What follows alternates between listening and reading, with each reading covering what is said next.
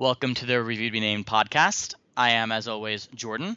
With me this evening on the show, we have Chris Yo. and Sam. Hello. Tonight on the podcast, we're going to talk about. I always say tonight on the podcast, even though you can listen to this whenever you'd like, and we're not even recording this one at night. But tonight on the podcast, we're going to talk about news going on in pop culture, as always. We're going to discuss the cloud as a concept and how it is affecting and may in the future affect our ownership and collectorship habits. And we're going to revisit the Review Name Movie Club and discuss the film Dead Man. So stick with us throughout the hour. We've got a good show lined up for you. And with that, why don't we just segue right into talking about news from the week. One of the big stories that I wanted to start off with, Vince Gilligan has announced that he is moving forward. The deal is not done at AMC yet, but they are moving forward into a pitch, at least, for a Breaking Bad spinoff centered around Bob Odenkirk's lawyer character, Saul Goodman. The details are fairly sparse. As we said, there is no deal in place yet. Nothing has been confirmed. All that's being tossed around is that this is something that's out there. This is an idea that's been going around for a while. They're not really sure yet if it's a half-hour show, if it's an hour show. They won't announce, obviously, if it's a sequel or a prequel because they don't want to let us in on what might happen in the last 8 episodes of Breaking Bad. But this is something that is at least being explored, and it's far more realistic now than it was a year or so ago when it first started getting batted around. So, Chris, why don't we start with you? What do you think about the idea of a Saul Goodman spinoff? I'm not crazy about it if it's a prequel, just because I tend to just not really care about prequels to things I loved, even if I loved them a lot. I think the Battlestar Galactica prequels are my prime example of this. Always, Battlestar Galactica is probably if not my favorite, definitely my top 3 favorite shows of all times. And the numerous prequels they came out with to that show just could not get into. I just couldn't care about them in the same way that I cared about that series. And I just think that in general, prequels have a really big uphill battle to go through in finding a sense of relevance and finding a real clear reason for existing, for continuing this story that really we probably didn't need in the forefront. Like my new model that I like a lot more are these prequels that are almost just complete reimaginings, like Hannibal, for instance. Like I think Hannibal started its life and started its being presented to fans as like a prequel series, but I think now it's more generally accepted that this is sort of a new spin on the Hannibal mythos, following very closely to what from the movies, but kind of its own thing. So if Saul Goodman is going to be a prequel, I don't know if I'm that interested. If it's a sequel, that's a different story. I think that could be entertaining. I'll say I agree with you on the idea of prequels. I think the biggest problem, especially if they chose to do it as more of a dramatic hour-long show, I think the sense of stakes would be hard if this was a prequel series. A lot of Breaking Bad's tension comes from like literally anything could happen in terms of these characters could die, and especially it wouldn't surprise me at all. I mean, now it would surprise me because I assume that it will be a sequel series, and they're saying prequel because they want us to have suspense. But my assumption is now that Saul Goodman will survive Breaking Bad.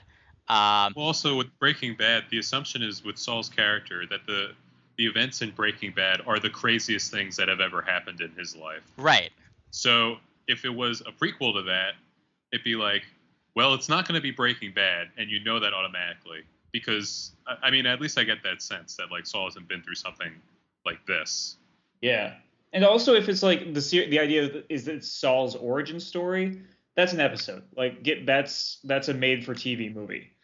Also, do we need his origin story at all? No, I don't really think we do. I don't think we do. Yeah. My thing is, like, they've made it very clear on Breaking Bad. One of his selling points is, like, Saul Goodman has never been to court. So it's like, it's not going to be a legal show.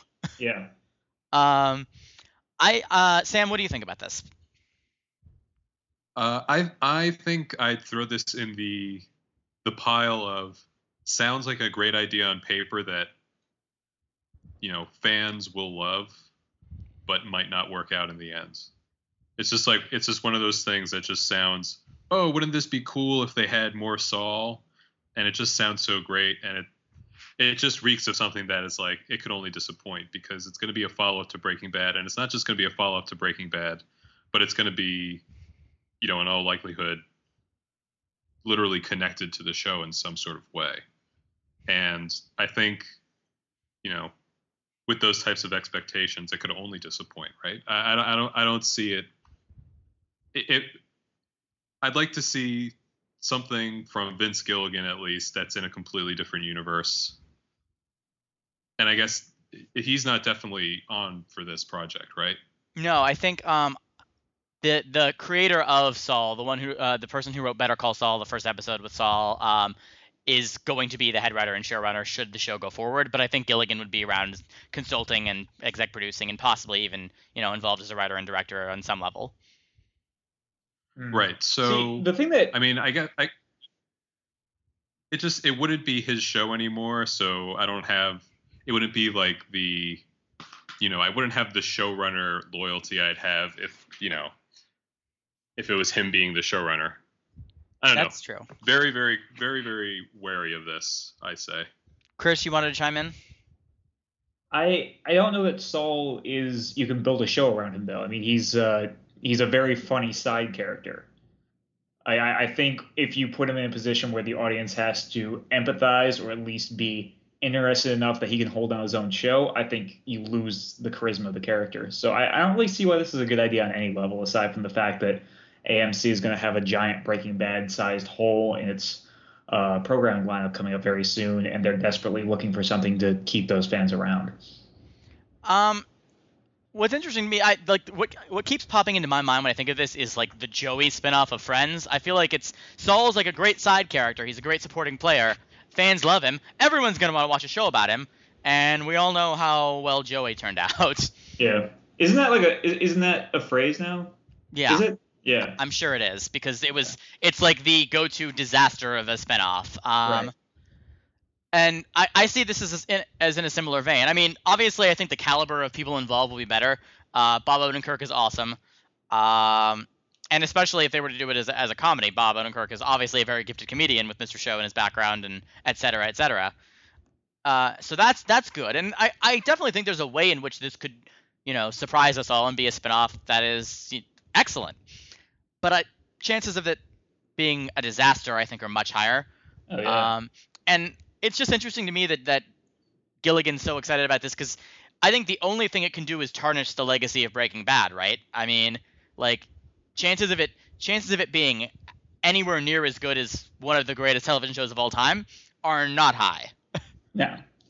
So I think someone I follow on Twitter, I can't remember who it was, pointed out like he couldn't possibly imagine Matt Weiner okaying a spinoff like this, and it just said something about Vince Gilligan and the way he's not as pretentious about his work, which I guess is true. But I don't know. Maybe I'd like it if he was a little bit more precious about Breaking Bad. Yeah, I mean, I don't know. If I don't think it's gonna tarnish my own personal views towards Breaking Bad just because of that. I think it'll just be like a funny side note, like if it doesn't work out. Yeah, I mean, I think in the sequels, reboots, prequels, laden era that we live in, I've kind of gotten used to just like ignoring things I don't like in any given franchise. Yeah. I've definitely gotten better at that, especially in the last few years when it's become something I have to do a whole lot more often. So I guess I'd be ready to ignore this, but I definitely, if the show does go forward, if it is produced, I will watch at least the pilot. I'd probably give it a season because, I like Saul, and maybe they'll get it right. So maybe let's wrap this story up with asking, will you guys watch it should it premiere? And how long do you think you'd stick on the bandwagon? Sam?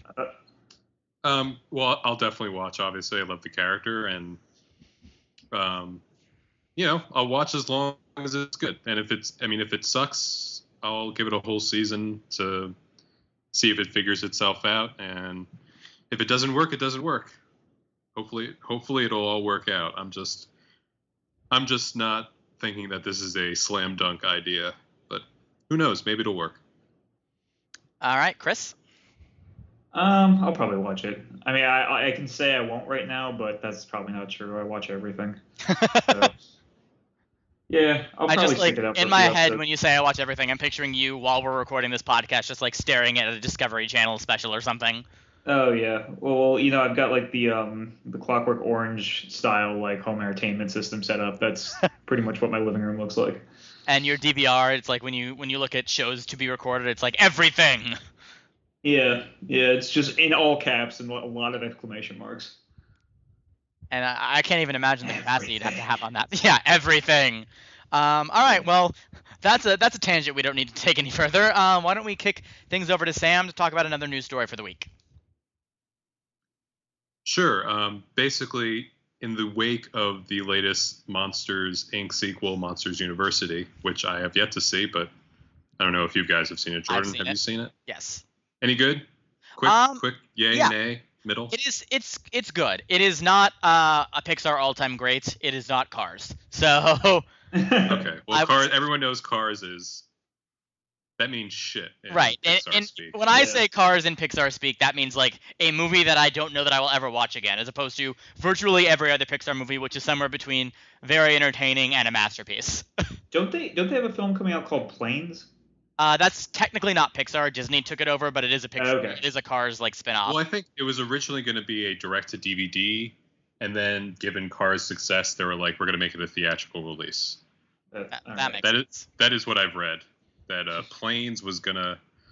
Again, it doesn't answer my age-old question about the logic of the universe of Cars. Yeah, I think there's a flaw at the core of that movie, which is not true of any other Pixar movie, no matter how outlandish the premise. Like, because even in Toy Story, you could say like, well, in this world, people build the toys, and all toys are alive. That's just how the universe works.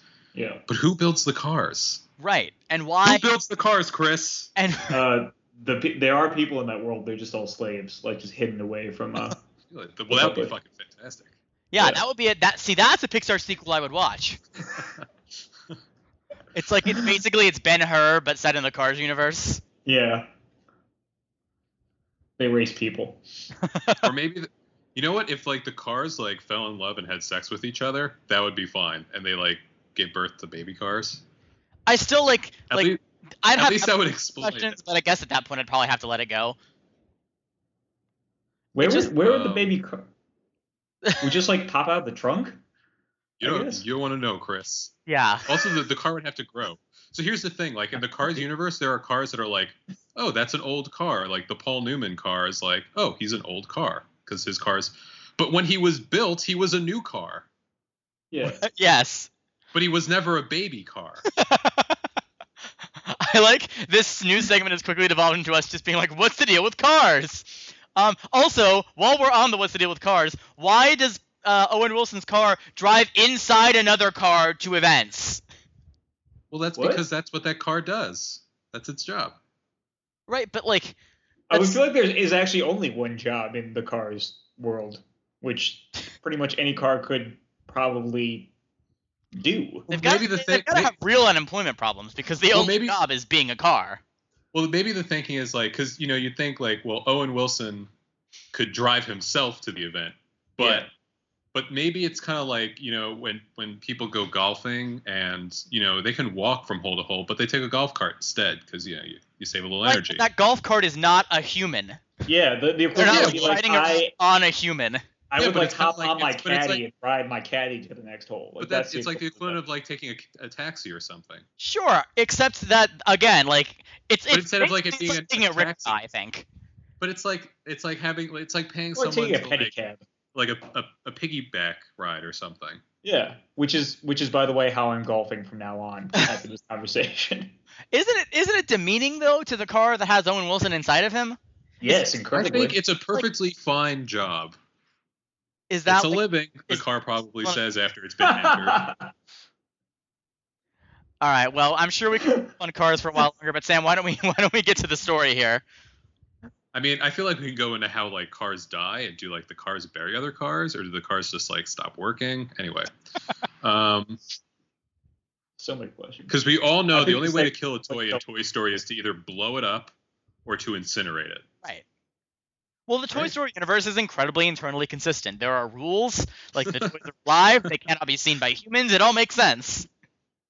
Yeah, and you could take apart a toy and put them back together with different parts, and it'll still work. In Ratatouille, as we learned in the first episode. In Ratatouille, the rats talk, but humans can understand that the rats talk. Like, Ratatouille is an internally consistent movie as well. Yeah. It makes sense. Cars makes no sense. Cars was like, the cars can talk, the cars are like people. All right? Cars end. is clearly a movie that was shat out. Like that's at the end of the day, it's like someone thought we can sell a lot of cars if we make a movie where cars talk, and that was about as much thought went into it.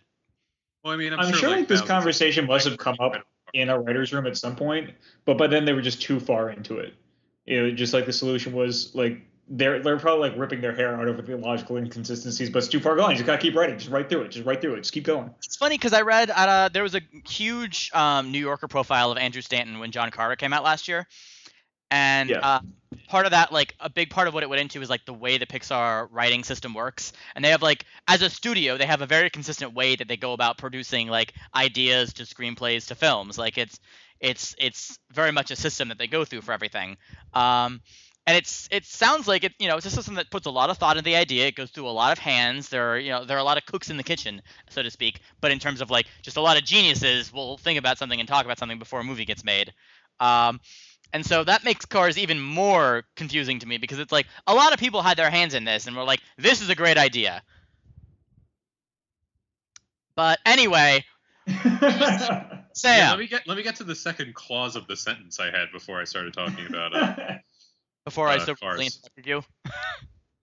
Yeah, you answered my question. But I think Pixar has announced that they're going to try to lean a little less heavily than they have recently on sequels, though they're going to continue to make sequels.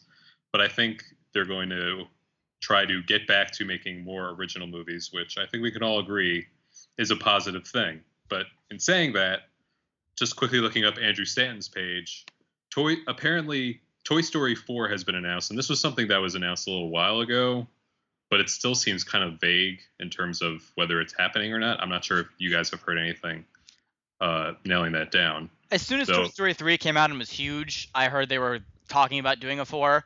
I do not know anything more official than that. It's not to my knowledge it doesn't have a release date yet, which is when I consider the Pixar movies official, though that's just like a weird thing that I think of. So yeah. that's not fact by any means. We can talk about how a Toy Story 4 would be a mistake just because Toy Story 3 was such a good end to that series. Yeah, I think each Toy Story movie is excellent right now. I think 3 was a great capstone. But who knows? They haven't made a bad Toy Story movie yet, so maybe 4 will be incredible as well. Sure. And in that, they're also making Finding Dory, a sequel to Finding Nemo, also unnecessary. So while I'm glad that they're taking a proactive approach and saying we're going to make more original movies, they're still kind of banking on some of these classics and trying to really, I think, essentially just squeeze every last dime they can out of these, because I think they will make a ton of money, and the originals all made a ton of money. But I think part of that is because they come out with original stories every time that are really, really great on their own. Right. And the second Cars movie, I think, made a ton of money. So, and they're a business, and that's the end game for them. Honestly, I think it's commendable that they are at least committing and saying like, hey, we're gonna do original movies. I think what they've officially said is they will go back to doing one original movie a year, and it's sort of a 1.5 plan. So they want to do one original movie every year, and then maybe a sequel every other year is their plan right now. Right. And I'm curious, like, why? I mean, maybe because they're doing it by what movies, maybe the most profitable, but they're making a sequel to Finding Nemo, and I feel like the one Pixar movie that makes sense to have a sequel is The Incredibles, which opened itself up for a sequel. And it's a superhero franchise, which also makes it very easy for a sequel. And that's the one Pixar movie that they're not sequelizing. I think The Incredibles wasn't as successful as the others. Yeah. I think that's what it comes down to, which is unfortunate because The Incredibles was incredible. It was a great superhero movie on its own, let alone a great Disney Pixar movie. It was a really good movie. I still feel like it's the best Fantastic Four movie I will ever see. Yeah, I mean, it really is a Fantastic Four movie. And it's a great one. I just pray to God that they're not going to make a WALL-E sequel, because WALL-E is like this perfect little movie. I still think it's the best Pixar movie they've made. I think it's either WALL-E. I don't know. I'm very partial to Up. It's hard for me to put anything above Up. I think that's my favorite. I think that just speaks to the quality of Pixar. I think you can say that Pixar has made maybe the 5 best animated movies of the last 20 years. Oh yeah, I mean maybe even more than the 5 best. Like if we were to make a list, it might be, the 10 best animated movies of the last 20 years. Sure. And I'm glad that they're going back to originals because I hope to see more of that from them. Although, Brave didn't light my hair on fire. I mean, you're not gonna win everyone. Like No, I we always- still haven't made see Brave, but the worst I heard from Brave was it just didn't do a lot for people. Like It was a good it was movie. not Cars, yeah. Yeah, it was a good movie. It just wasn't a Pixar masterpiece in my mind. And I think, Sam, you and I were talking about this back at the dawn of Review Be Named. One of the first movies we reviewed for the site was Up. And I think we were both saying, Pixar has basically a perfect track record, and it's going to have to stop at some time. I think we've reached that time. I think we've reached a point where Pixar doesn't always make, stellar, instantly classic movies, but they're still making good movies. Yeah. And I think anytime a Pixar movie is announced, it's something to talk about. And yeah, because- it's the only studio where I will see every movie they release.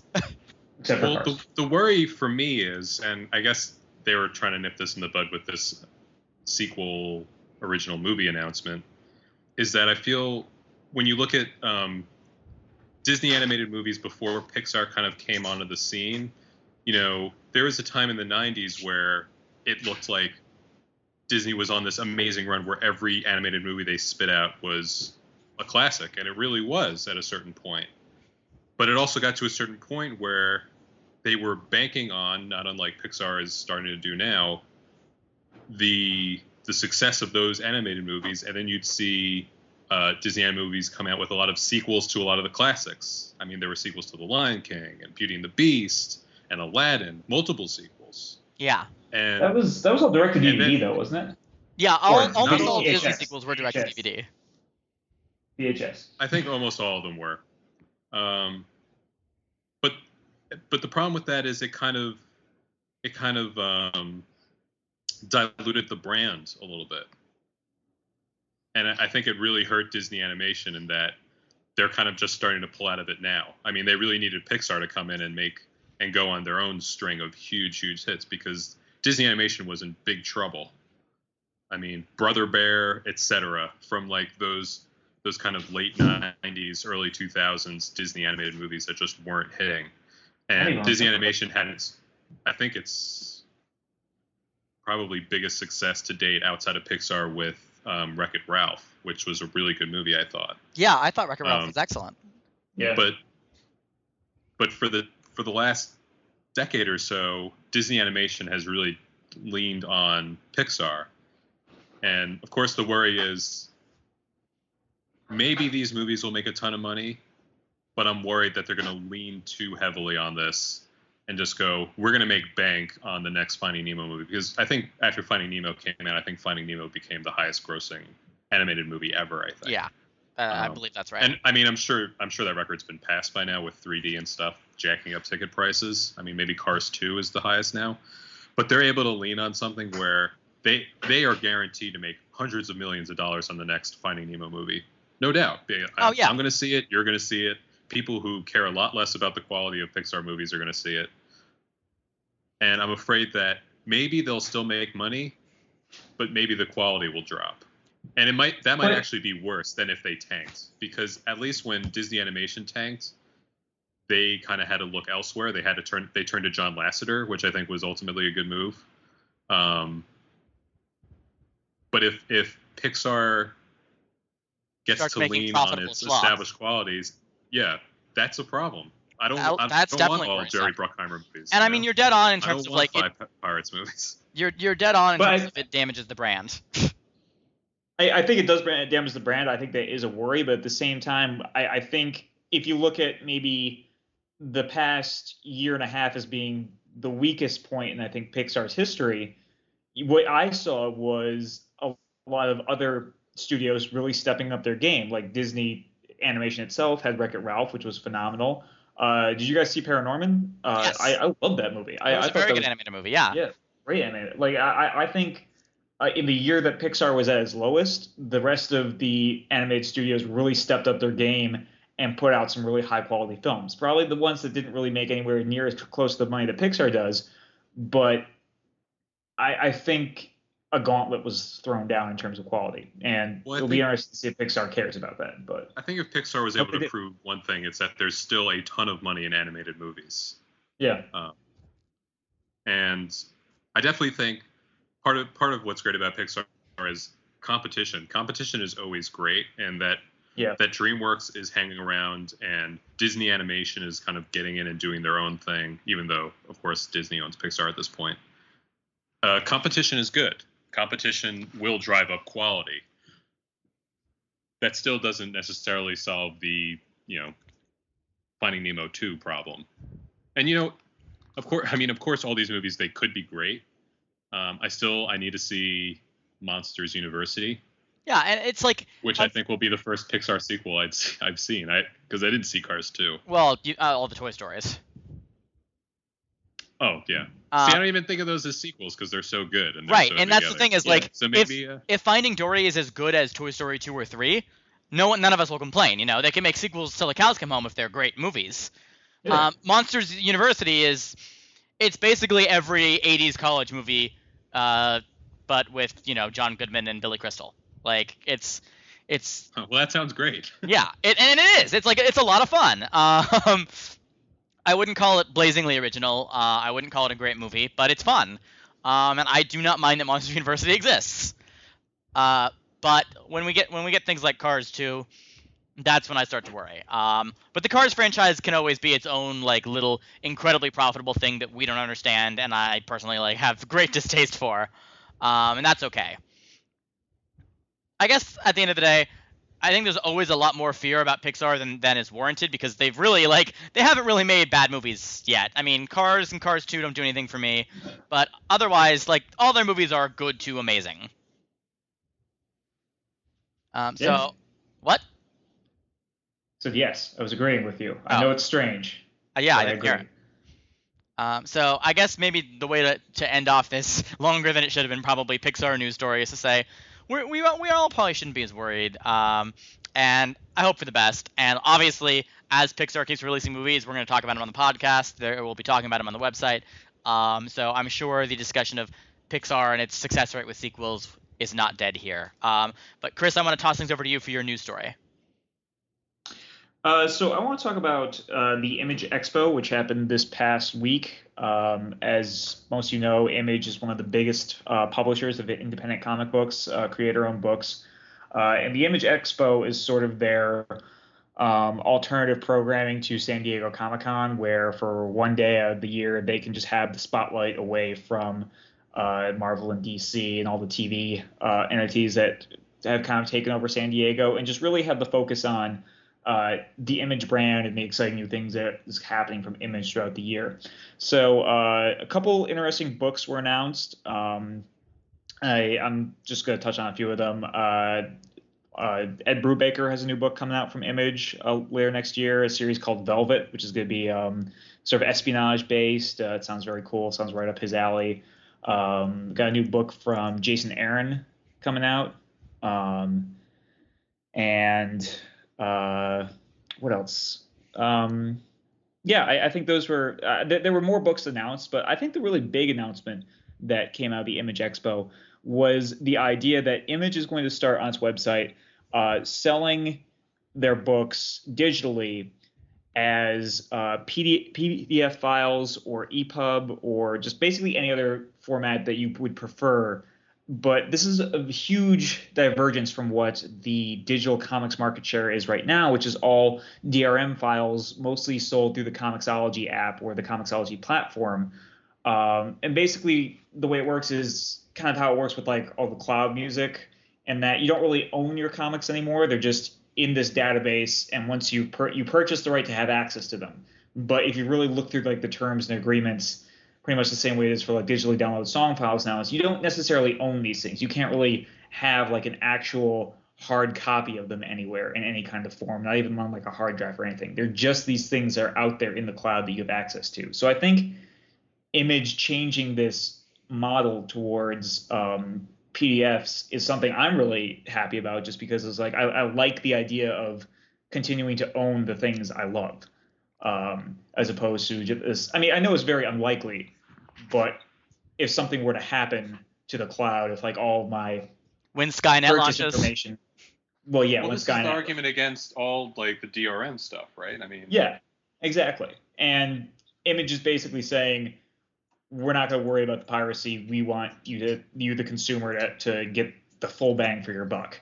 And I really respect that. And I kind of hope the rest of the comics industry will follow through. But what do you guys think a little bit about this wider idea of the DRM content? And does DRM content concern you? Or would you like to see a return to the model where you actually have more ownership to the things you buy? Or am I kind of out of touch with how I view these things? Yeah, I think we can kind of shift into this broader discussion of the cloud, as we like to call it. Sam, what do you think about it? Well, I'm not like as into the comics scene as you guys. Something that I've definitely been following is how this applies to video games, and that this has kind of been one of the biggest concerns in the gaming community. I'm not sure if you guys have followed the PlayStation was gonna not have discs anymore, was the thing, right? I don't really. No, it was what happened was the new Xbox was going to be, you don't have discs, you just like have access to the library and you pay for access to the games. Okay. And there were all these like weird restrictions on sharing, and PlayStation didn't, and everyone loved that. And then a couple weeks after Xbox announced this and was getting killed, they're like, just kidding, we're going to let you buy the games. Because I think they realized how horrible an idea it was. Yeah. And this was kind of seen with the new SimCity game, which is a game I was looking so forward to, which was riddled with so many problems because they made it an online-only game where you can't really own a physical copy of the game and you can't play offline. So you're always connected, and this, of course, leads to server problems. This leads to bugs within the game because, there's so many things that have to go on, outside of your machine. And right. I think it's a real fear. I think it's a legitimate fear people have that, I don't know, when you buy something, you want to own it. When I buy a movie, I like to physically have it because I can lend it to someone. I can physically hand it to them. You can hold it. I can hold it. I also like just, I like putting it on my shelf. But I also like not having to worry about there being some outside source that keeps me from being able to watch it. They can say like, oh, well, it'll never ever happen where you can't watch it because our servers will never ever go down, and there won't ever be a bug where you forget it. There can never be a technical glitch where my DVD of the first season of Doug will just disappear. And I mean, real or not, that's a fear I think people have. Not even just disappear, but be taken from you as policies change. And this is something that's happened, I think, with Kindle and some of the e-reader books where they will decide the book is no longer available and just remove it from your library. Right. I think a lot of online-only games, after a certain number of years, they shut down the servers and the game becomes unplayable. And now they would argue is, oh, well, the game's been out for so long that not that many people play it anymore. But there are people who still play. But they're just like, well, we need these servers. So sorry. And they shut it down. And then that game is dead. The game you bought is dead, essentially. What would be an example of something that I've heard of with that? Let me check. Let me check for specifics. I believe, Sam, you can correct me if I'm wrong, because again, I'm not a big gamer, so I don't really know. But I believe like the DC online game that came out a while ago, like the DC Universe game, eventually was shut down, like the online portions of it. I don't know. Like I didn't really play that game. I don't follow. If we had John here, he would be able to tell us, our games editor. Yeah. I feel like there was. I want to say Skyrim was a game that. Was Skyrim the one that's you always have to be online for? I should not be trying. I'm not sure if it's not. It is definitely not my area of expertise. Yeah, I was gonna say I like everything I say about games is basically guesswork unless it's like one of the Arkham Asylum games, or, Yeah. Arkham Asylum or Arkham City. Those games I've played. I guess what my main concern is I buy a significant portion of my comics through Comixology. Now, it's not like even that Comixology is a distributor for another entity. Like Comixology is where I'm getting this stuff from. Like I'm buying my comics through their digital storefront. And if something were to happen to Comixology as an organization, I don't know what would happen to my comics. All these comics that I purchased, I don't know what would be done for me, the consumer. Like, would it be that model you're saying with video games, where it's like, oh, well, you've had these comics for X, like we're going out of business, but we're not going to do anything for you because A, we can't, B, you've had these comics for X number of years, so we don't care anymore. Like that's, I guess, my concern, which I think is a little bit more of a niche worry than, say, music. Like I can't ever see the model where iTunes somehow goes down. But Comixology, on the other hand, I could see another distributor or another similar sort of entity replacing Comixology at some point. And if they do so well that Comixology can't support itself anymore, am I and all other Comixology's readers just shit out of luck now? It's like it's kind of it's a little bit unnerving when you think about like all this thing that I've spent a lot of money on could just cease to exist at some point. And I think it's for pop culture nerds like us, it's a bigger deal because for some people, even comics fans, I think it's like, I read the comic, whatever. But for me, it's like, I want all my comics. When I buy a movie, I want, like Sam said, I want to put it on my shelf. Yeah. I'm not just a pop culture fan that like, I don't think my pop culture is disposable. Let's put it that way. If if I love an album, if I love a movie, if I love a book, even, that's why I don't have an e-reader. People keep mocking me for that, and I may have to relinquish at some point. But when I buy a book, I buy a real book, and when I'm done with it, it goes on my shelf. And like Sam said, I can lend it out. But it becomes part of a larger pop culture collection of the things that I like and the things that I've bought. And that the cloud, and I always feel like I'm 80 years old when I say something like this, but it freaks me out just because I no longer will have that collection. As more and more things move to the cloud, it's harder and harder to have. First of all, you don't have the shelf, but second of all, there's no assurance that you will have the things that you want at any given time. Also, I feel comic books. Sorry, go ahead, That's Chris. Right. Well, I agree with everything you just said, but like also I think on top of that, what needs to be said is that this stuff isn't cheap. Like our entertainment is not an inexpensive thing. It's a thing that I think like we as people who are like love these things sort of make some sacrifices to sort of continue to support. I mean, this is not something like we necessarily need. It's like a want we're fulfilling, and we as consumers are giving a lot of our money to support this. And what I like, the minimum of what I would like to ask for is that the things I spend my money on, I'm able to revisit at some point if I want. Right. Like if I pay for it to own it, I should be able to, like, in some form, even if it's just this idea of like instead of a DRM like file, like I get an actual PDF of my comic, I get an actual .mov of my movie I download. Yeah. These things that like I can have and I know aren't just going to disappear someday.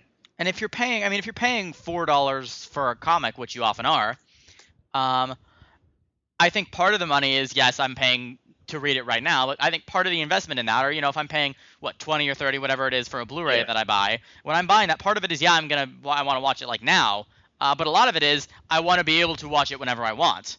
I want to be able to read that whenever I want.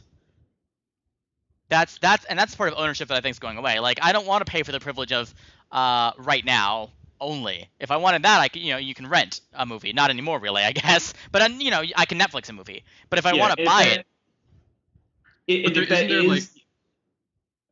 Sam, what were you saying? With comic books, even more so than movies or regular hardcover books, there's more of a collector culture. There's physically having the books, and you have your comic book collection. And people do that with movies too, but I feel like with comics, you get the bag and board for your books, and you save them and you save the physical thing. It's like a real collection for a lot of people. I think it's not a disposable piece of media. Yeah. Let It's me very ask, true. like let me ask Chris, because you were someone I've never really, when I buy physical comics, I buy them in trade paperback. I have literally Right. never bought a single issue of a comic. So I'm not too familiar with that and the shift because I've always, when I read Comics Monthly, I read digital. Um, you said, I think when we were talking about this recently, you were about half and half now, digital and physical. How have you Yeah. made the calls which go digital? Why have you made those calls? Can just elaborate a little bit on what that process has been like for you. Um, Honestly, because like for me, like the saving of this stuff is mostly just all about like I really like to go back and reread this stuff. It doesn't happen often, but like periodically I'll revisit certain things, and that's why I want these physical comics. But well, not in some sense it's physical, but in order to your specific question, a lot of it has been based on this Marvel's policy of when I buy my physical book, if it's a $4 book, I also get the free DRM download. And that I'm fine with, actually. Like, that's a model, if everybody was accepted universally, I think I would be more okay with this idea of the digital download. If it's a part included part and parcel with the price of my book is also a free digital copy that I can have access to anywhere, that'd be great. So a lot of the Marvel comics that I get a free digital copy of with too, I'm still buying as physical books because it's the best of both worlds. It's that portability and easy access. I like digital comics along with the idea of I'm still buying some physical books. I still like, having them around, having them on my shelf, just having them in the bags and boards to just look back on at some point, as Sam was saying. Um, and I guess with a lot of other books, it's basically just the decision comes down to um, I'm just running out of space for these things. So I've switched a lot over to digital. So really, if it's not a book where I can get a digital copy free along with, it'll usually be an Image book because Image um, puts a lot more care and thought into like how their books are designed. Like, for instance, I think a book that you also read, Jordan, East of West. Yeah. I just think that the colors and the line work Dragotta uses on that paper stock just really make that art pop. And I really like having that book as a physical book because it's like the weight of the paper quality there just really, I think, adds to the whole experience that Hickman and Dragotta are trying to create there. So I think there are like I look at so I don't really care for DC as much, like because their books kind of all like look and feel the same. But Image sometimes really puts a little extra design work into their book. So sometimes I think I really like having a physical Image comic because they're not just like all made of the same paper stock and quality. There's a little bit something different to a lot of them. Sure, and I think East of West especially is a book that I will be buying in trade just because I read digitally and I think it is a book that will probably look better on the page. Yeah. Yeah, so I mean, this is not a new issue, and I think it's going to be a bigger issue in the years to come as more and more things become only digital. I think Xbox is doing, like what Xbox was doing is something that maybe is too ahead of its time and freaks people out, but I imagine that's the way that most things will go eventually. And that's something that worries me. But Xbox abandoned it because there was such a blowback against it. So do you think maybe that'll shut it down? I mean, do you think we will never go to a point? Shut it. I mean, clearly, they want this to be the direction it goes in, and maybe it's a matter of introducing it a little bit more gradually. Right. I think this might have been a shock to a lot of gamer systems. I mean, part of the problem with the Xbox One, I think that they want the Xbox One to be more of a home entertainment device rather than just a gaming console. So they kind of want it to be connected to your cable and your internet, and it kind of does a little bit of everything. And I think the gaming community, which is, I think their core, really turned against them, and especially with the DRM, or they're not. No company will call what they're doing a DRM ever, because that's like saying like we're Nazis to like a lot of these people. It is like saying the worst possible thing to, I think, a large group of these fan base. It's the worst thing you can say. So they'll never ever call anything a DRM. So I don't know. I mean we're going there. We're gonna be all digital at some point. It's just Yeah, well, I think it's gonna have to be gradual. I think for the masses to kind of learn to accept it. I think it's analogous to Netflix, which is very, very, very openly trying to go strictly watch instantly. And I am fighting against that idea tooth and nail as a consumer because I love the discs, because the selection is wider. I guess I wouldn't mind Netflix being watch instantly if it had everything watch Sure. instantly. Right, But and I think that's what they're trying. I mean, I think that's their ultimate goal. But of course, the problems with that are, they have deals with certain movie studios, and then they're your Hulus and Amazon Watch Instant or whatever that have deals with other people, which is kind of locking off certain content. right, the worry is that Netflix loses discs, and now I have to be a Netflix, Amazon, and Hulu subscriber in order to have watch instantly access to what I had on Netflix disc version. Well, I think that's probably the direction that we're just going in. Yeah. And that that worries me. Not crazy about that. Talk about your financial strain. I mean, if you're suddenly a subscriber to 3 or 4 different watch instantly on the internet services, well, this is a segment crime to keep watching TV. Old men. Although I do not think we're alone in these concerns, obviously. We're gonna get so-many Snapchats over this segment. I will gladly pay for all of this stuff as soon as I don't have to pay for cable, or if they make cable a la carte. What are you gonna do about ESPN though? What am I going to do about ESPN? Yeah. ESPN already broadcasts a lot of things online, and if I can do cable a la carte, I can still get ESPN. I just won't need to pay for VH1 or MTV or things I don't watch, or the Disney Channel. Like I won't have to pay for those things. So if I can pay for the Disney Channel, I haven't been. I don't know if they're actually. I actually might want the Disney Channel as Girl Meets World premieres, and I'm sure we're going to cover that extensively in the coming weeks. I'm pretty sure this show will become the Girl Meets World podcast once that show's on the air. We're going to talk about it. Oh, I mean, we're definitely going to talk about it, possibly exclusively for 6 to 8 months. Yeah, we will. If you want Girl Meets World coverage, listeners, this is the place to be, because we will talk about that next year. Yeah. And I'm off the podcast. Chris is going to meet the world. Chris Meets World. That's the spinoff from Girl Meets World. Oh my God, we'll do a separate podcast called Chris Meets World, and it's just Chris live commentary on every Girl Meets World episode. You just turning the TV on now, and Girl Meets World has started. Title sequence is the same, and then it's just your commentary on every episode. I think from what I can find on the internet, it looks like Girl Meets World won't debut until next year. Yeah, 2014 sometime is I think what they've said. So shit. How am I supposed? Am I gonna be alive by then even? Yeah, if the podcast still exists, I don't know. I mean, we're living week to week here, guys.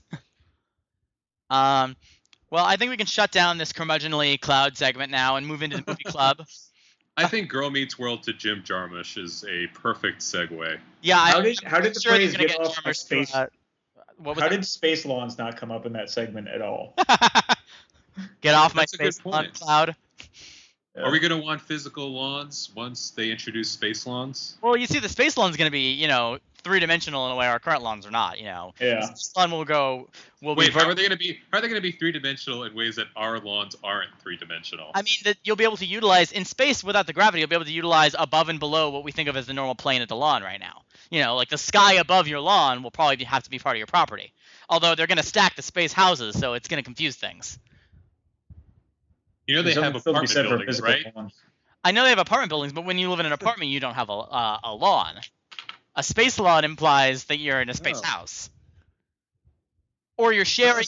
Apartment buildings could share space lawns, I guess.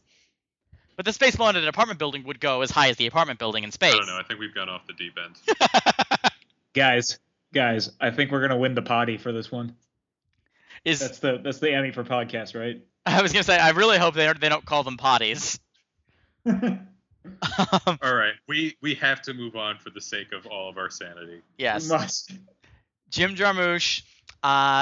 This one was my pick, so I guess I'll run the segment on Dead Man. The so-called psychedelic western from 1995. Johnny Depp plays William Blake, but not the poets. He heads out west for a job that does not materialize and finds himself, losing his way a bit as a result. Why don't we start with you, Chris? And what did you think of Dead Man? I know you'd seen it before, as you mentioned when we announced the movie, and I know you rewatched it for this segment. So, what did you think of it the second time through? It's a movie that I think needs to be watched a few times. I think I appreciated it a little bit more the second time I watched it. And I think part of that comes from having the benefit of having seen a few other Jim Jarmusch films in the interim between when I first watched it and this rewatch. Um, I I think also something that helped this time around because I think that at least in terms of my audio setup, I think the audio mixing is kind of weird on the film. So I ended up having to watch on the subtitles because I've been blasting the air conditioner all day. And I think you definitely have to like pay very close attention to the lines because like I think that's another thing I liked about watching it this time around is like watching it with subtitles. I caught everything, and I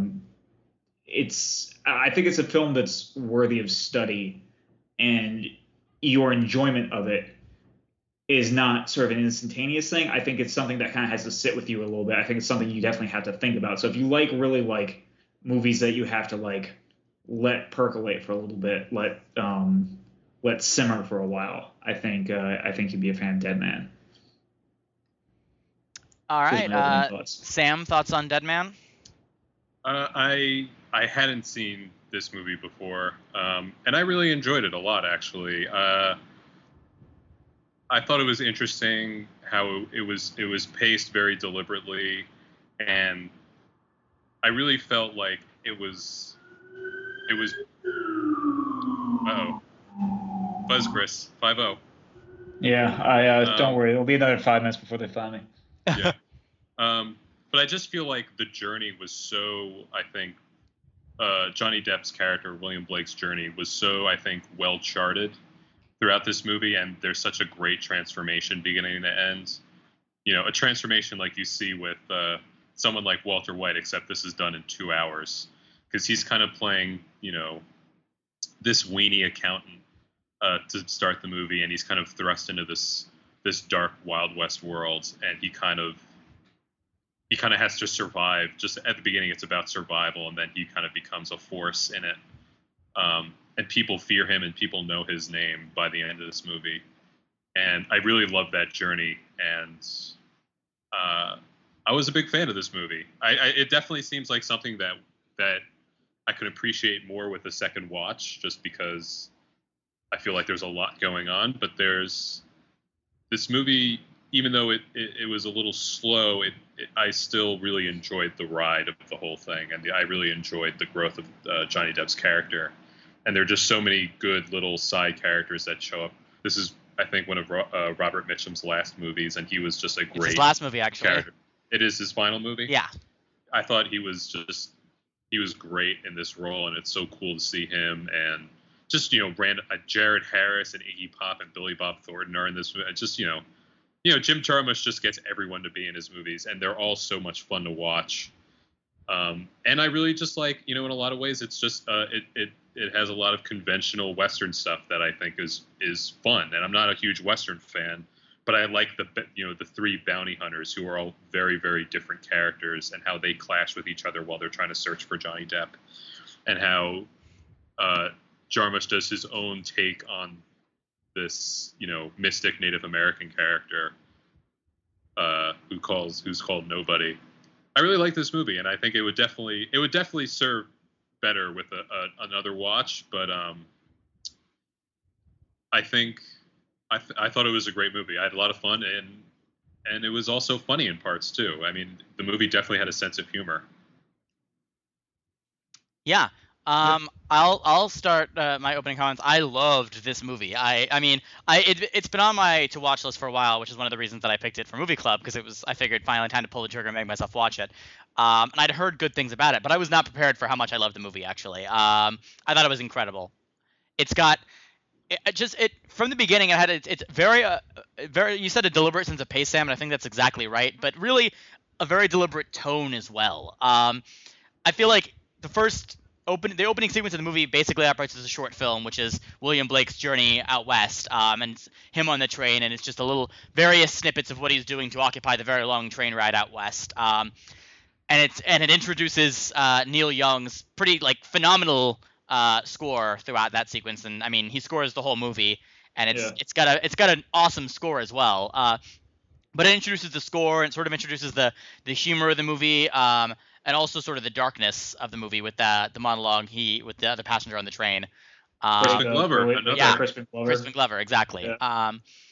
And I just like from that I was like, this is amazing, and the movie really took off in a lot of different unexpected directions. It's very episodic, but not in a bad way. I think like you go through these different passages. Most specifically, I think like the opening sequence of the movie feels like a short film.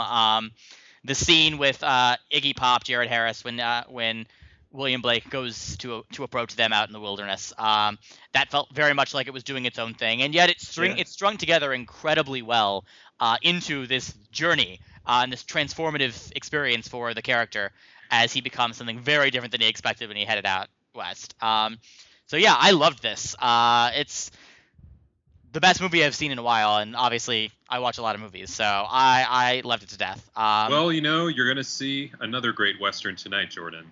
The Lone Ranger. I wanted to see The Lone Ranger before this podcast because I've read a few things I've read about The Lone Ranger say that it cribs a lot from Dead Man. And if it does, that excites me. And I was hoping to see it before we did this podcast so I could talk about the way that the movie maybe does adapt or doesn't. But I am seeing it very shortly after we finish the podcast, unfortunately. So all of you who care what I think about The Lone Ranger will have to go to the website where I will probably review it or at least put up a few thoughts about it. But yeah, I loved this movie. So why don't we break out a little bit and talk a little bit more in depth about some of, I guess, Chris, what were some of your favorite things about the movie? Well, I guess just the expansiveness of just like how much of the Western mythology was covered in this area, but like in a way that was entirely native to Jarmusch and the way he makes his films. I just loved the dreamlike quality to it. I liked sort of the idea of like, I'm not sure throughout any given moment in the movie, I wasn't exactly sure if the main character was actually alive or not. I think the movie opens itself up to a lot of different interpretations. I think it's exciting in a way that my take on what was happening in the events is probably completely different from what you guys thought might have been going on at a certain moment. And I also will agree with you that I did like the episodic nature of certain things. I thought they all fit together very well. I liked the chemistry between Johnny Depp and Gary Brown. Gary Farmer. I thought they had any of their scenes together. I thought were just incredible. Yeah, I think there was a lot to like here. Something I wish I had going to this movie was more familiarity with the writings of William Blake, because I feel like there was a lot of that in there that I was picking up on it sometimes, other times not so much. For instance, I was doing a little reading after watching it the second time. The scene where he's with the woman who makes the roses is that apparently that entire scene is Jarmusch's interpretation of a particular William Blake poem. Yeah. Which I wasn't aware of when I was watching. Did you? Are you guys familiar enough with William Blake to pick up on? I've read the poem that it was based on. So I like that I was familiar with, but I'm by no means a Blake expert. I've read a bit here and there. Yeah. So I almost feel like it's the sort of thing where it's like I would like to maybe seek out some of the more like influential references that were made in the films to maybe understand a little bit more of what I saw at some point. Yeah, I think it's definitely a movie that's both open to a lot of interpretations and just very dense in what it's doing. I mean, there are references to like a lot of the characters are named after various 20th century like musicians. There are a lot of references to tropes of the Western and specific Westerns. But yeah, also the references to the poetry. I think the movie has a lot going on, and a lot of it probably went over my head on first viewing. And yet already I like completely fell in love with the movie. So I definitely look forward to watching it several more times and sort of digging deeper into what it's doing. Yeah. Sam, what about you? What were some of the things you loved about the movie? Well, something I really enjoyed, at least thinking about during the movie, the only other Jim Jarmusch movie I've seen was Ghost Dog: Way of the Samurai, which I saw in college for class, and it just the movie, the tone and the pacing of the movie. I mean, obviously, same director, but they were so similar to me, and I happen to really like that in both movies, and their central character and their journeys I really, really enjoyed. So basically, the biggest thing I took away from this movie is I want to see more from Jim Jarmusch. Yeah, I haven't seen Ghost Dog actually. I've seen several of Jarmusch's films, but I haven't seen Ghost Dog. But it's definitely on my to-do list, and especially after Dead Man, which has sort of rekindled my dormant interest in Jarmusch. But Yeah, I think of his films that I've seen, they all do have this very specific tone and pacing to them, and it's almost like dreamlike is what I would say. Oh yeah. Especially in Dead Man, but throughout. Yeah, I think that's what I think Chris called it dreamlike also, and I think that's the best way to describe this movie and Ghost Dog. I think they both kind of have that same quality to it, where it's, this is all literally happening, I guess, in the world, but it also feels like a parable, or it's all just like a dream. Like it doesn't feel like gritty reality to me. No, not at all. It's probably one of the most surrealist westerns I've ever seen or ever will see, and it again just makes me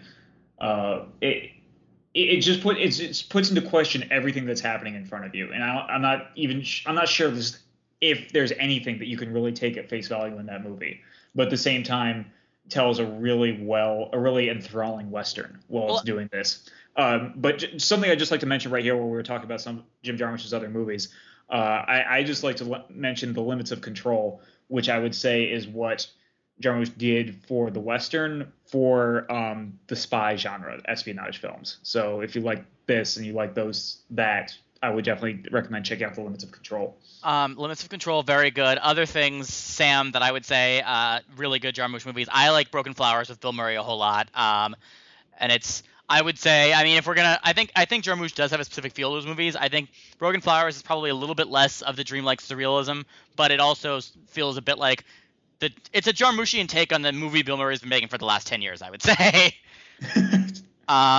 And I like it a lot. Also, Stranger Than Paradise, which is one of his early films. I think it's his second movie. And it's very much got the same feel to it. So both very good, worth checking out. And The Limits of Control as well. Yeah, definitely. This movie definitely piqued my interest.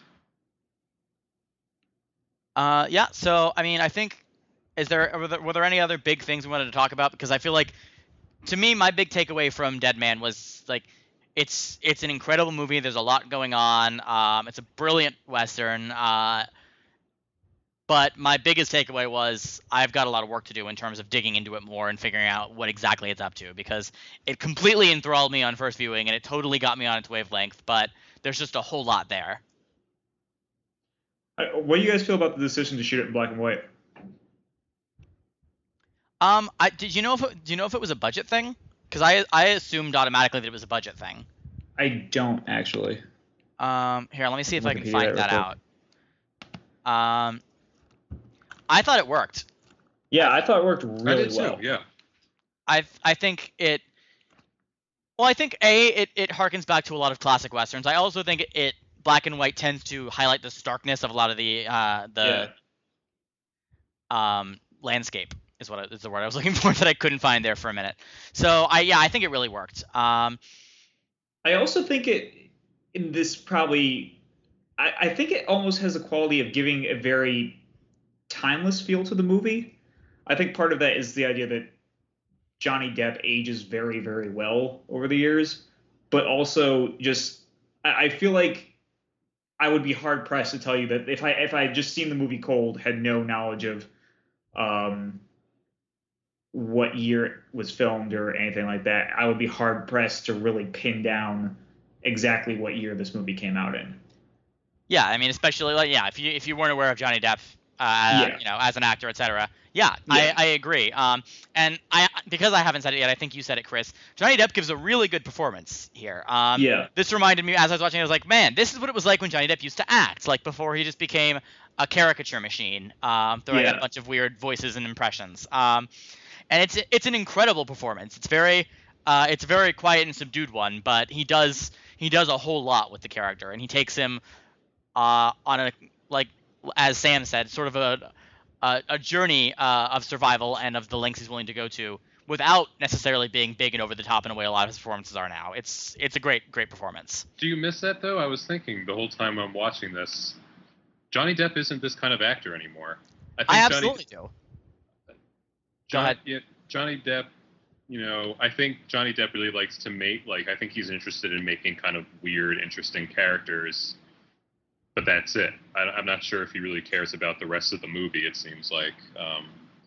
Because this is another really interesting character, but it's kind of understated in a lot of ways. It's not, he's not doing Keith Richards, and he's not doing Michael Jackson as Willy Wonka. Yeah. I just feel like Johnny Depp is a much better actor than what he's done the last 10 years, basically. Decade, Yeah. Probably. I would say, around the time of Pirates of the Caribbean, I was also in middle school, so bear that in mind. But around the time of that, Johnny Depp was my favorite actor. I think a lot of the movies he'd done in the 90s, I think, Edward Scissorhands, and even Pirates, like, when he did Pirates, it was a brand new, different thing he was doing. And I thought he was a very dynamic actor, but he was able to give these subtle performances like we see in Dead Man, and I don't think he really does that anymore. I mean, he hasn't in a while anyway. And yeah, I absolutely miss it because he did used to be one of my favorite actors. And it's sort of over the last decade, he's devolved into someone that's like, oh, this is what he's doing now. Okay, like now he's the Mad Hatter. Great, like cool wig, Johnny. It's like every time he's in a movie now, it's a fright wig and it's a silly voice, and okay. But it's caricatures, like I said. It doesn't even really feel like performances anymore. It feels like a concept that Johnny Depp has been playing around with. Well, what's always separated Johnny Depp was, I guess Dead Man was, I think, kind of right in his wheelhouse where he was on a great streak, and it was kind of earlier in his career. I guess he kind of took off in the late 80s, early 90s. That he was kind of someone who was seen as he was going to be like this heartthrob type guy, but he would always kind of move away from those type of roles. Right. And I mean, I think Dead Man, Ed Wood, which came out I think in '94, so that was like right around here. He would do movies that were like really meaty and interesting. I mean, he did Fear and Loathing, I think was probably a couple of years after this came out. He would do really meaty movies that were they were just more interesting. They were more interesting roles, and he was able to pull it off because he is really talented.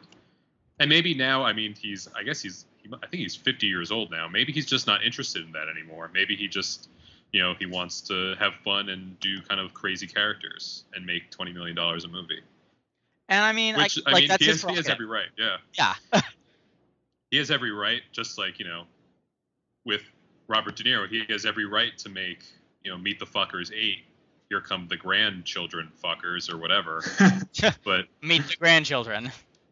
Yeah, I mean, as like a movie fan and as a fan of these actors, it's disappointing. It's disappointing knowing they have all this talent and they're like, well, you know what? I'm gonna do what I do because it's fun and easy and I'll get paid. And on the human side, I can totally understand that. I could definitely see myself if I was in a similar position, maybe wanting to do just something fun for the fun of it and for the money. But on the other hand, as the film fan, I'm like, oh, you're so much better than this. You could be doing so many more interesting things. There are all these movies that Johnny Depp isn't making, which is disappointing. And we saw with Robert De Niro in Silver Linings Playbook, he's still a good actor. He didn't forget how to act or anything. It's choices, and he's still good. And I know Johnny Depp is still good too, because I mean, I've liked him in Sweeney Todd. He's still Johnny Depp. He can still act. So yeah, he's capable of it. I just wish he would do it more. I'm looking now at his filmography, and I'm looking at the string of films he did in the 90s, and it's like there are a lot of incredible performances there, and a lot of them aren't just the quirk factor. Like, I mean, he did Benny and June, which was quirky. I think Edward Scissorhands can now be considered what's like the traditional Johnny Depp performance, but at the time was very different for him. He had a great run of movies there for a while, and then you hit, somewhere right around like Pirates, really. And even after Pirates, he's doing it for a while. It's really like Charlie and the Chocolate Factory is the line, because you get that, and then it's like more Pirates movies, Public Enemies, which was meh. So yeah, like it's the last decade he's been disappointing me. Hopefully, he will eventually not again. That would be nice. I'm looking, and there's Pirates of the Caribbean 5 is in his to-do list, so fans of the franchise can look forward to that. Did anyone see Pirates 4 while we're talking about that? Yeah. I've only seen Pirates 2, so I heard Pirates 1 is worth it though. Pirates 1? Yeah. You mean the original? You haven't seen the original? I have not. I've only seen Pirates 2. Pirates of the Caribbean is actually like really solid. That's a sad example of a really, really solid movie being kind of adulterated by its sequels. I like 2 was fine, 3 was fine. I wasn't actively angry. I didn't see 4 because I just stopped caring. But I was actively angry about 2. 2 was like 3 hours long, and it was just Johnny Depp like running, flailing his arms. It was not good. You should go back and see the first one, Sam, because it's really solid. It's like that's what everyone tells me. It's a great summer movie. I mean, I think it was on my top 10 list for the year it came out. Like, it's a very good movie. Also, they're doing an Alice in Wonderland sequel? That upsets me. Oh, that was embarrassing. I remember I watched that with you, right, Jordan? And yeah, we saw it together, and it was like, that's a travesty. I left that movie like that's one of those movies where I left like just seething at you. Yeah, you were very, very angry. It was really terrible, though. So. I'm also like a huge Lewis Carroll fan and a huge Alice in Wonderland fan, so I felt like I had been like beaten. Like, this movie just like kept punching me in the face. I think the dance was like slicing your throat. Like it was basically like Johnny Depp giving me the finger for 5 minutes. Or I mean, the dance lasts probably like 45 seconds, but for me, it lasted 6.5 hours, and it was the worst 6.5 hours of my life. So yeah, we've gotten a little off topic, but Johnny Depp is an actor. I hope he starts, doing that again at some point. Maybe he will in The Stranger. I haven't heard that he does. In fact, I've heard it's what we expect from Johnny Depp performances at this point. But when I see it, I'll let you guys know how he is, and maybe he'll be awesome. For now, we should probably wrap this up. Before we wrap up Movie Club, obviously we need to announce the next movie. We've been trying to get one of the ladies to appear on one of these podcasts so they can pick a movie. Rachel hasn't picked in forever, and Ashley's never been around to pick. Unfortunately, neither of them are here tonight, as you may have noticed. They haven't just been the silent contributor. So we're going to kick things back to you, Sam, and you're going to pick the next Movie Club movie for us. All right. Well, I have 2 lined up in case either of you guys have seen my first pick. Because I do like it when none of us have seen the movie, even though this worked out very well for a movie that Chris had seen. So my first pick, and let me know if you guys have seen it, is Undefeated. Yay, I haven't seen it. I haven't seen it. There you go. Undefeated was the 2011 Best Documentary winner, and it is the story of a inner city high school football team, because I love to push sports on you guys whenever I can. And I want to see if it kind of lives up to its Oscar-winning name. Plus, we haven't done a documentary yet on Movie Club, so yes, I also wanted to do a documentary because documentaries are fun. People should see more documentaries. Agreed. So for those of you playing along at home, the next Movie Club movie will be Undefeated. It is on Netflix Instant, I assume, Sam? It is, yes. It's on Instant, so watch it instantly if you'd like. Watch it however you'd like. We won't restrict Netflix Instant.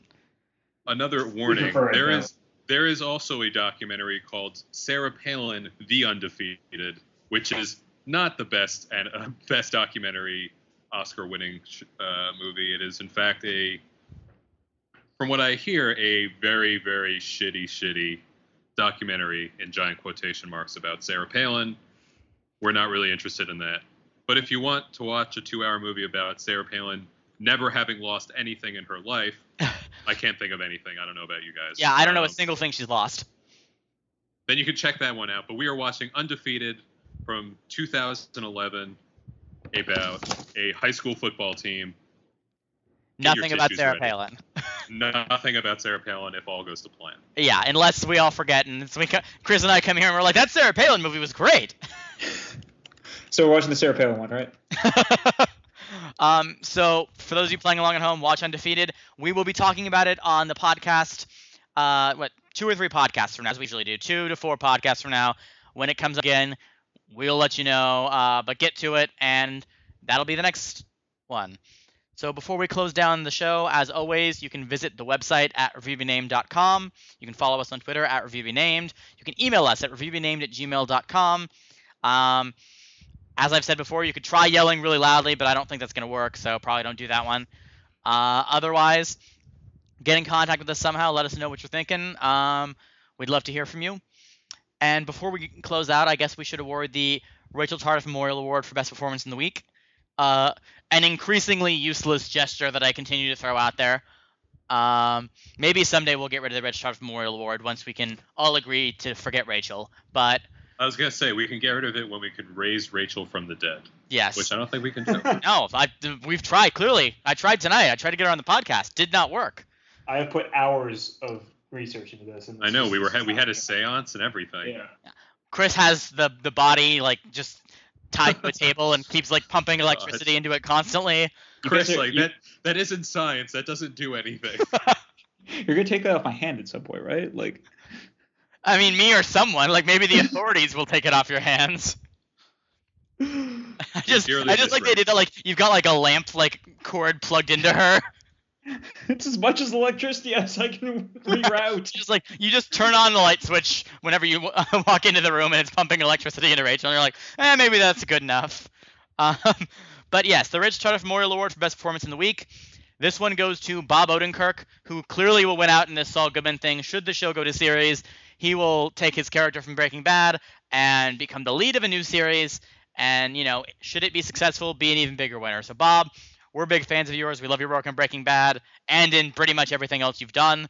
Come on down, collect your trophy and small cash prize. Congratulations. And with that, we will close out the show for the week. Thanks for listening and have a good week. Bye-bye. Bye.